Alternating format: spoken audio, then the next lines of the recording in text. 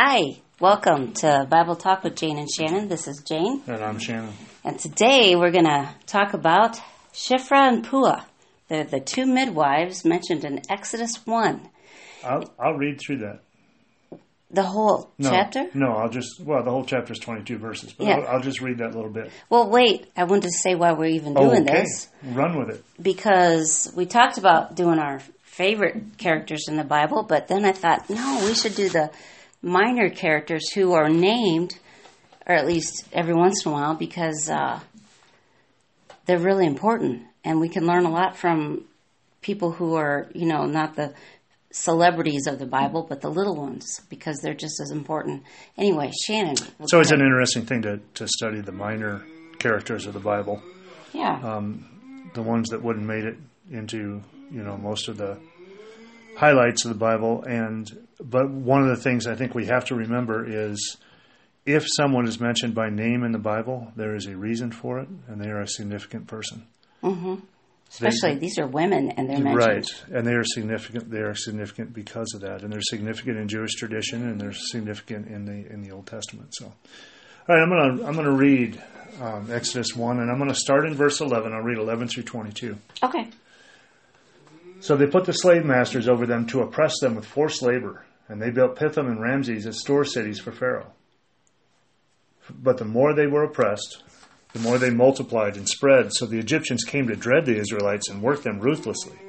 They made their lives bitter with harsh labor in brick and mortar and with all kinds of work in the fields. In all their harsh labor, the Egyptians worked them ruthlessly. The king of Egypt said to the Hebrew midwives, whose name were Shiphrah and Puah, "When you are helping the Hebrew women during the childbirth on the delivery stool, if you see that the baby is a boy, kill him. If it's a girl, let her live." The midwives, however, feared God and did not do what the king of Egypt had told them to do. They let the boys live. Then the king of Egypt summoned the midwives and asked them, "Why have you done this? Why have you let the boys live?" The midwives answered Pharaoh, "Hebrew women are not like Egyptian women. They are vigorous and give birth before the midwives arrive." So God was kind to the midwives, and the people increased and became even more numerous. And because the midwives feared God, he gave them families of their own. Then the Pharaoh gave this order to all his people: "Every Hebrew boy that is born you must throw into the Nile, but let every girl live." Thank you. Very good reading. Sorry. A couple things stick out to me first. Okay. Is that, first, like you mentioned, they're named by name. We know these two midwives. And even, like I mentioned before we even started, we don't even know the name of Noah's wife. And Noah's a big character. I mean, there's a lot of women that are mentioned, but all the women that are mentioned in the Bible by name, the heroines of the Old Testament, the majority of them end up in a genealogy somewhere. True. Esther, Rahab, they'll end up showing Esther, but Esther comes from a line, Right. But they have long stories. And they have a genealogy that puts them in a place at a time that's important. We don't hear about these two names again. This is it. This is the one and only time they show up. But they are mentioned by name. Yes. I think first, one of the big things, after noticing that they're named and they have a job, is that Pharaoh talked to them personally. Now, Pharaoh was the head of Egypt and also the sun god. They all looked at him like he was a god of sorts. I mean, they wouldn't cross him. No one else would cross Pharaoh. And Egypt was a mighty nation. But he talked to these two ladies who were just midwives. And also, I do like, it says they feared God, but they were very respectful of Pharaoh. I mean, it doesn't look like they were snotty to him or talked back to him. Well, they couldn't have. They would have been slaves. If they were Hebrews, they would have been slaves themselves. True. But yeah, it's interesting. It is interesting that, it talks about the overseers taking care of all the slaves and pushing them and doing all those things. But they must have been called before Pharaoh for him to specifically say this to them. Yeah. It's interesting to me, too, and this is just a game of numbers, and I don't have any factual basis behind this, but 2 midwives sounds like a little light for the number of slaves they had. Yeah. But these 2 were called out by name, which is maybe they're the head midwives. Well, there must have been some specific reason for that. Yeah. I wanted to mention something now. This is kind of, it's not off topic, but let me find it. I read somewhere that, the Egyptians saw birth as supernatural. So, like gods were involved, or like spirits. Like they would, when they had midwives themselves or gave birth, they thought it was like, beyond humans. So, I mean, and it is a spiritual thing, but we look at it different than that. But so the midwives were respected by them. So they kind of saw them as probably magical almost. They had magicians and all that. So that was part of the reason why they were, I guess, respected. And maybe that's why Pharaoh talked to them. So, I mean, he seemed respectful toward them. I don't know. They do have an interesting story, though. Whatever their background was, and all we can do is speculate because we don't know anything else about them. But we do know their story itself is interesting. We do know that they feared God, so God honored them. Yeah, it does say that. But I mean, as far as their background and all those things that are unwritten, that would be pure speculation. Right. And while that's great to do, we do have things that were written about them. I want to say the things I've learned from them, okay. that I can. Okay, when a person gets their name mentioned in the Bible, it is significant, and we've already mentioned that. And they're doing their job well, obviously, and God notices this. And it doesn't matter how powerful a person is, like Pharaoh, who ran the whole world, that person might be wrong. And if they're wrong, we don't follow them. Does that, that could even apply today, Well, yeah, it definitely can. Some of the things that are going on, if it's contrary to God's word, then it's something we shouldn't go along with. And they do your job well. I just thought of a scripture. It's in Proverbs where it says, I don't know if I'll be able to find it. Probably not, because I don't know where it's at right now, but I do know it's in Proverbs. And it talks about if a person does their job well, they will stand before kings and not before know-nothings or whatever. But what do you want to say about these people? There's got to be something that you can tell us. Well, that you think about. There's a lot of interesting stuff, and looking into these things, there's a lot of interesting perspectives and Jewish traditions about who they were, things like that. There were some that were thinking that maybe it was Moses' mother and his sister, or his mother and his mother's daughter-in-law, which would be his aunt.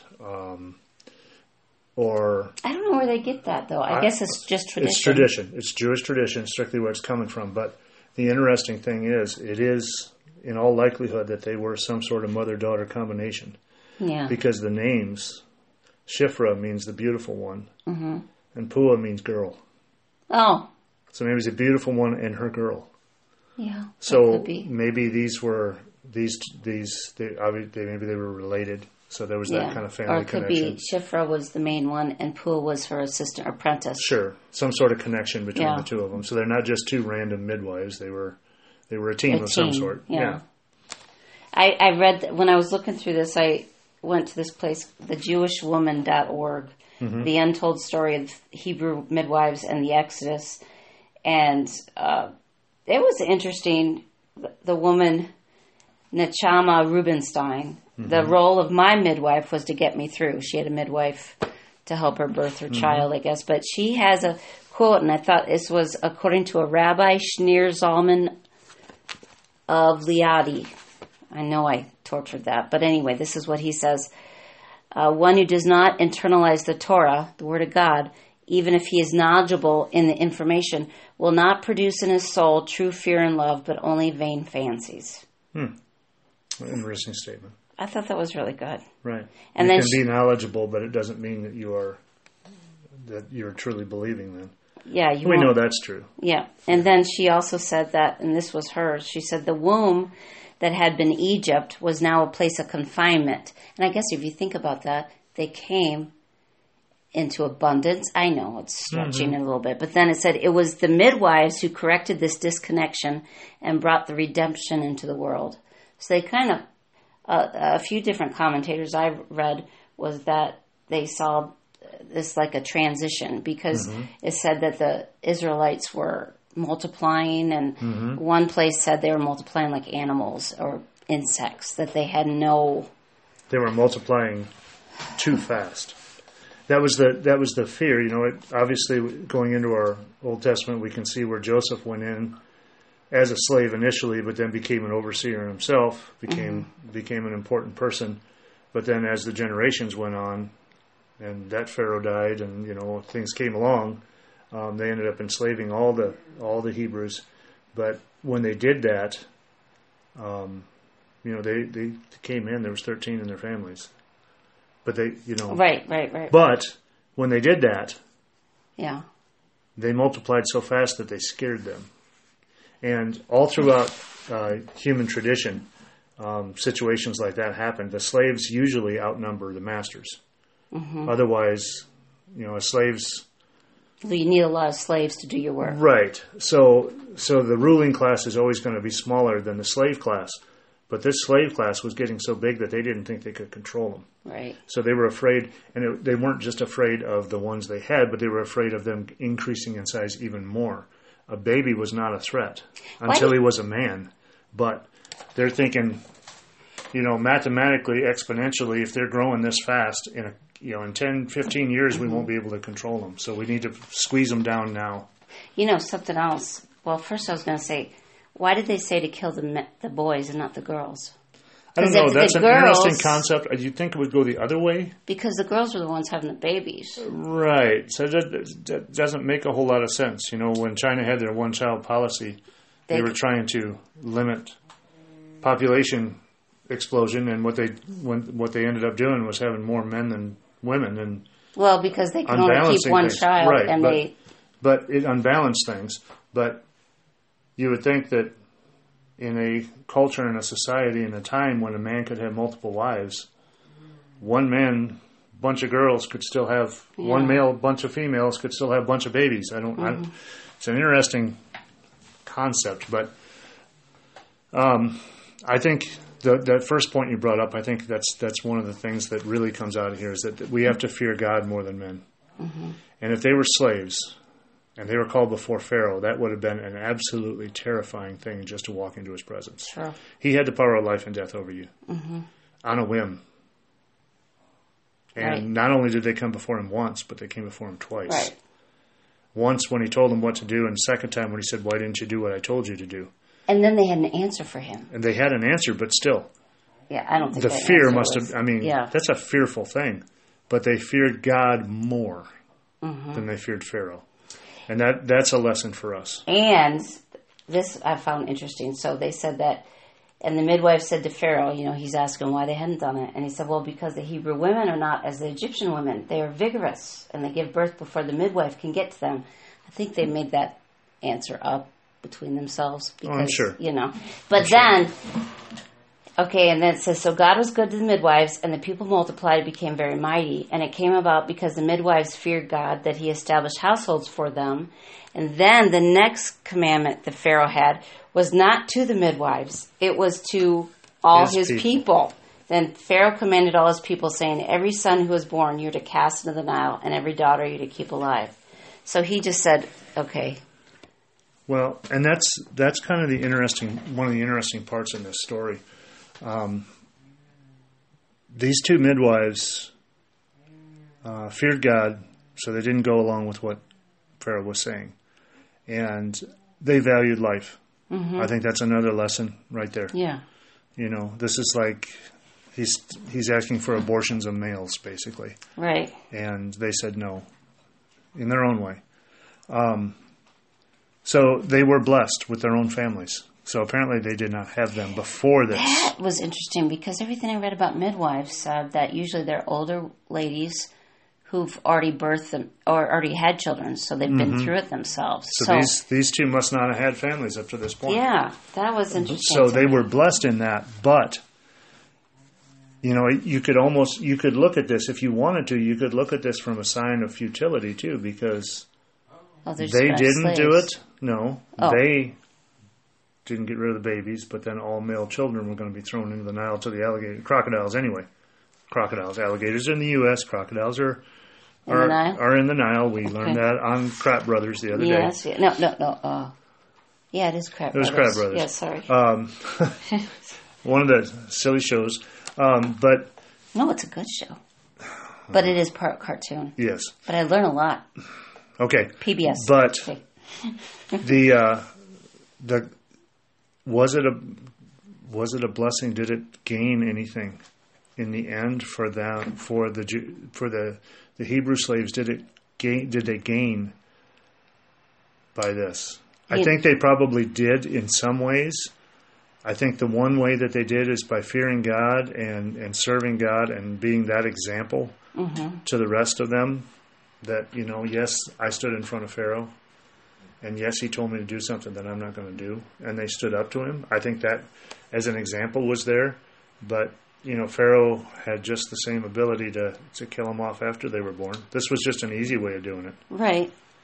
But I think since they share it with us, or God made sure this was in the Bible and we heard this story, is that even if our efforts do feel futile, they're not, because God does use them in some way. And another place,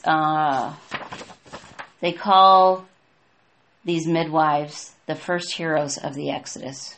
I don't know if that's from Women in Antiquity. I don't know if all Jewish people call them the first heroes of the Exodus, but some call them that. And that makes sense. I mean, they are in Exodus in the book, but also this is the beginning of the story of Moses coming to being. Well, and they probably would have been in that generation.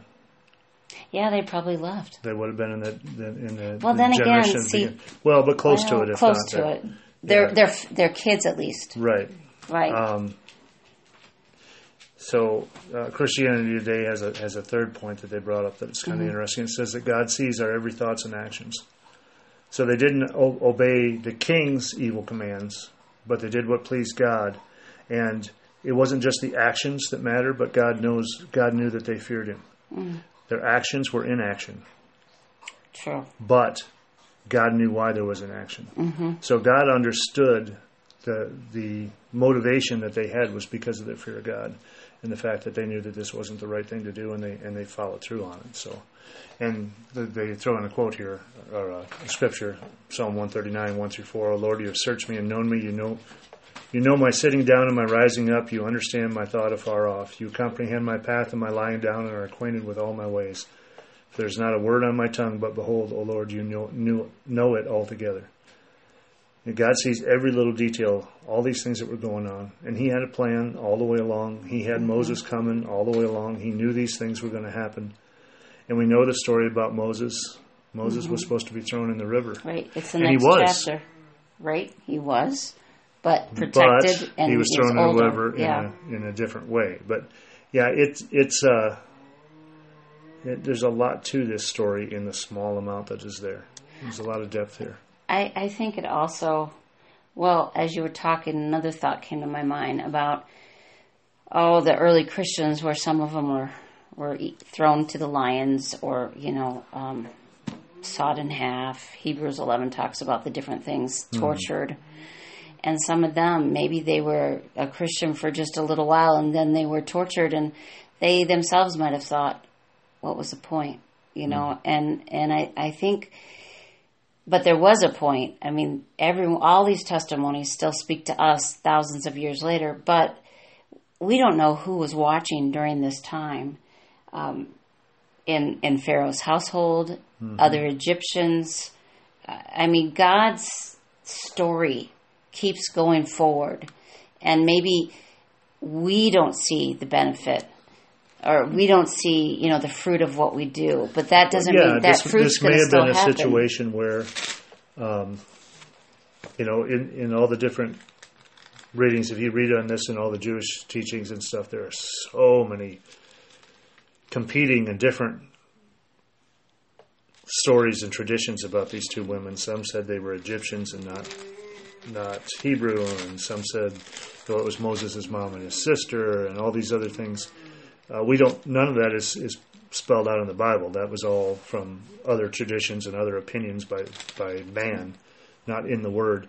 But I always think too that there's a ripple effect that happens because of this, and we don't see all the ripples. God knew what they were, but there is a ripple effect that's going to happen from the action of these two women that does spread out, and we may not see what happened, but maybe Moses' mother did take.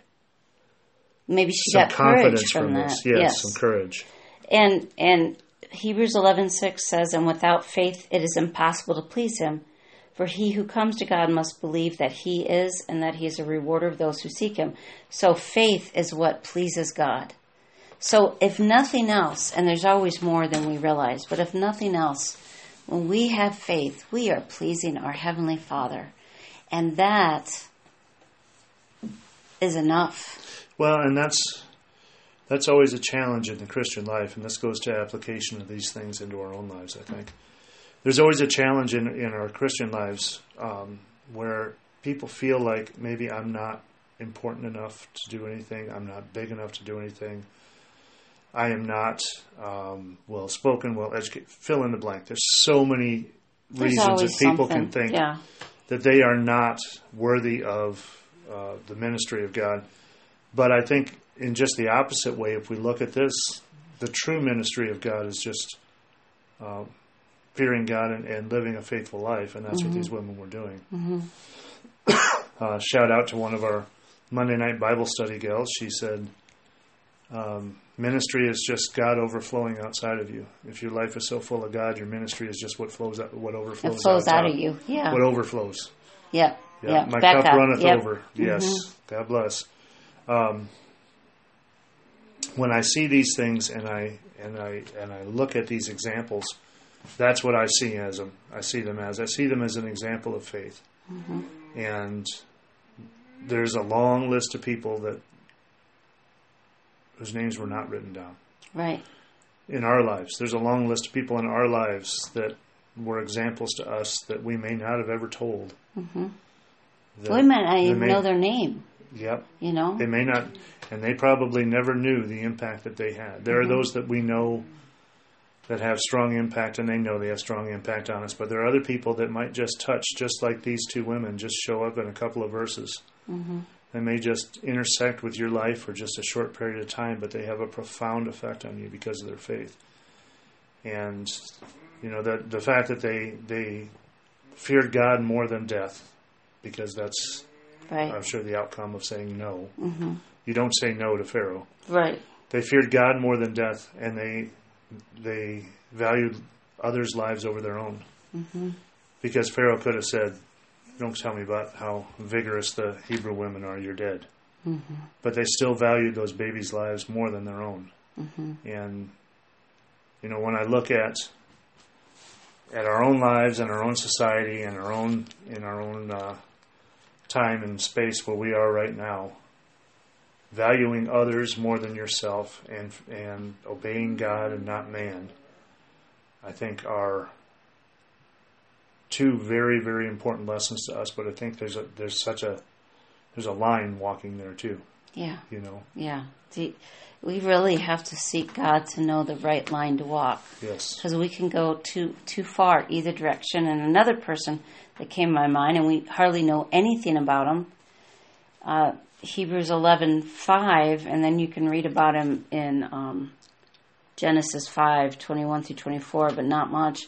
By faith Enoch was taken up so that he should not see death. And he was not found because God took him up, for he obtained the witness that before his being taken up he was pleasing to God. So this man didn't even die. God just was so pleased with him, because he must have had great faith, that God just took him to heaven. And that's all we know about Enoch. But he was pleasing to God. And I think as we're talking about this, I realize that so often in my life, it's been weird for everyone. Most everyone's home now these days because of the pandemic and whatnot. But when the life has been typical in the past, you go to work and the kids go, and then it's just me and Hawk at home, and there's most days I don't see anyone else till you guys get home again. And that's fine and all, but every once in a while, when this has been going on for years, he'll be 21, I think, is this all I'm doing? You know, or should I be doing something else? Or is there something else that another ministry I should take up or whatever? But really, this helps me realize that, you know, the main thing, we just need to please God. Just have faith and please God. And it will, like Becca had said, ministry will just spill out of who we are. It'll just overflow, like you said. And I think that is the example that they set here, is because they stayed true to what God wanted them to do. Yeah. Whatever else happened. They knew as midwives they weren't supposed to kill babies. They're Right. supposed to deliver them. But, I mean, their example is two, as we said, minor characters that just popped up here, were put in there because of the great faith that they had and the fact that they feared God over men. And if we live our lives that way, and we are walking with God, in step with God, and we put everything through the God filter before we make a decision, which is what they did. I like that, the God filter. If you put it through there and say, is this pleasing to God? Boy, we would say a lot less. Yeah. We would think a lot less of some of the things we do. A lot less. Our decisions would be tempered a lot more, and I think that's something that these women, again, would have been under fear of death and still made the right decision. And we don't really have those decisions to make at this point in history. Right now, those of us in the United States really are not at the point where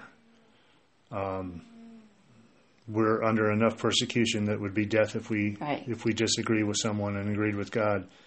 But if that time comes, are you ready to be Shiphrah? Right. Now is the time when we aren't under that kind of life and death But now's decision. the time to think about it. Now is the time to think about it. Exactly. Now is the time to grow your roots deep. So if and when it does happen, wherever you are, you'll be ready to continue to please God. You won't even falter. You'll just, I can't do that because that won't please God. Or this is where I stand because this is where God has called me to stand. And we can always do it in love. That's the other thing I did mention, that, you know, we can't hear an attitude. Of course, they wouldn't have an attitude with Pharaoh, but if it's someone that's not, we always can be kind to people, even if they're rotten to us, or even if it's a person we not violently, but really disagree with. We can be kind, no matter what their reaction to us is. And I think as believers, we always need to remember that we can be kind. So if in the coming months or years, we just saw this year how fast life changes. Our whole world has changed. And maybe eventually we'll get back to being kind of like it was before the pandemic. But we don't know if it will. Maybe it'll completely change another way. Right. But through all that, if we decide that we're going to love people, love God and love people, be kind, speak, and just stay true to God. Speak truth. Yeah. Speak truth. That is primary. We have to be true to God no matter what else happens. And if that stays the same, a lot of people like to use the term new normal. Yeah. God hasn't changed. Right. God is the same yesterday, today, and forever. So there is no new normal for us as Christians. We still walk the same line. 2 Timothy 3:12 says, "Yea, and all that will live godly in Jesus Christ shall suffer persecution." Shall suffer persecution. It's just one of those things. These women were phenomenal for stepping out like they did, but they were their fearlessness. They were fearless of man because they feared God more. They had a perspective that I think we can learn from. It's their perspective that's important. Yeah. And I think in our modern day and age, there's all sorts of things going on. There's conspiracy theories flying all over the place. There's all sorts of the sky is falling things, whether it's from any side of any argument, there's all sorts of negative possibilities of things going on. But you know, God didn't change. No. And none of it surprises God. And that never stops. And so if something happens to you and it's a surprise to you, it wasn't a surprise to God. If something comes up to you and you say, boy, that's unexpected, wasn't unexpected by God. God's got this no matter what happens, no matter what changes in our lives, in our society, in our world. God is still on the throne. He is still in charge. And if we keep that in front of us, then nothing can beat us. That's right. Well, we learned from Shifra and Pua. We do. Well, thanks for listening. Yeah, God bless. Bye.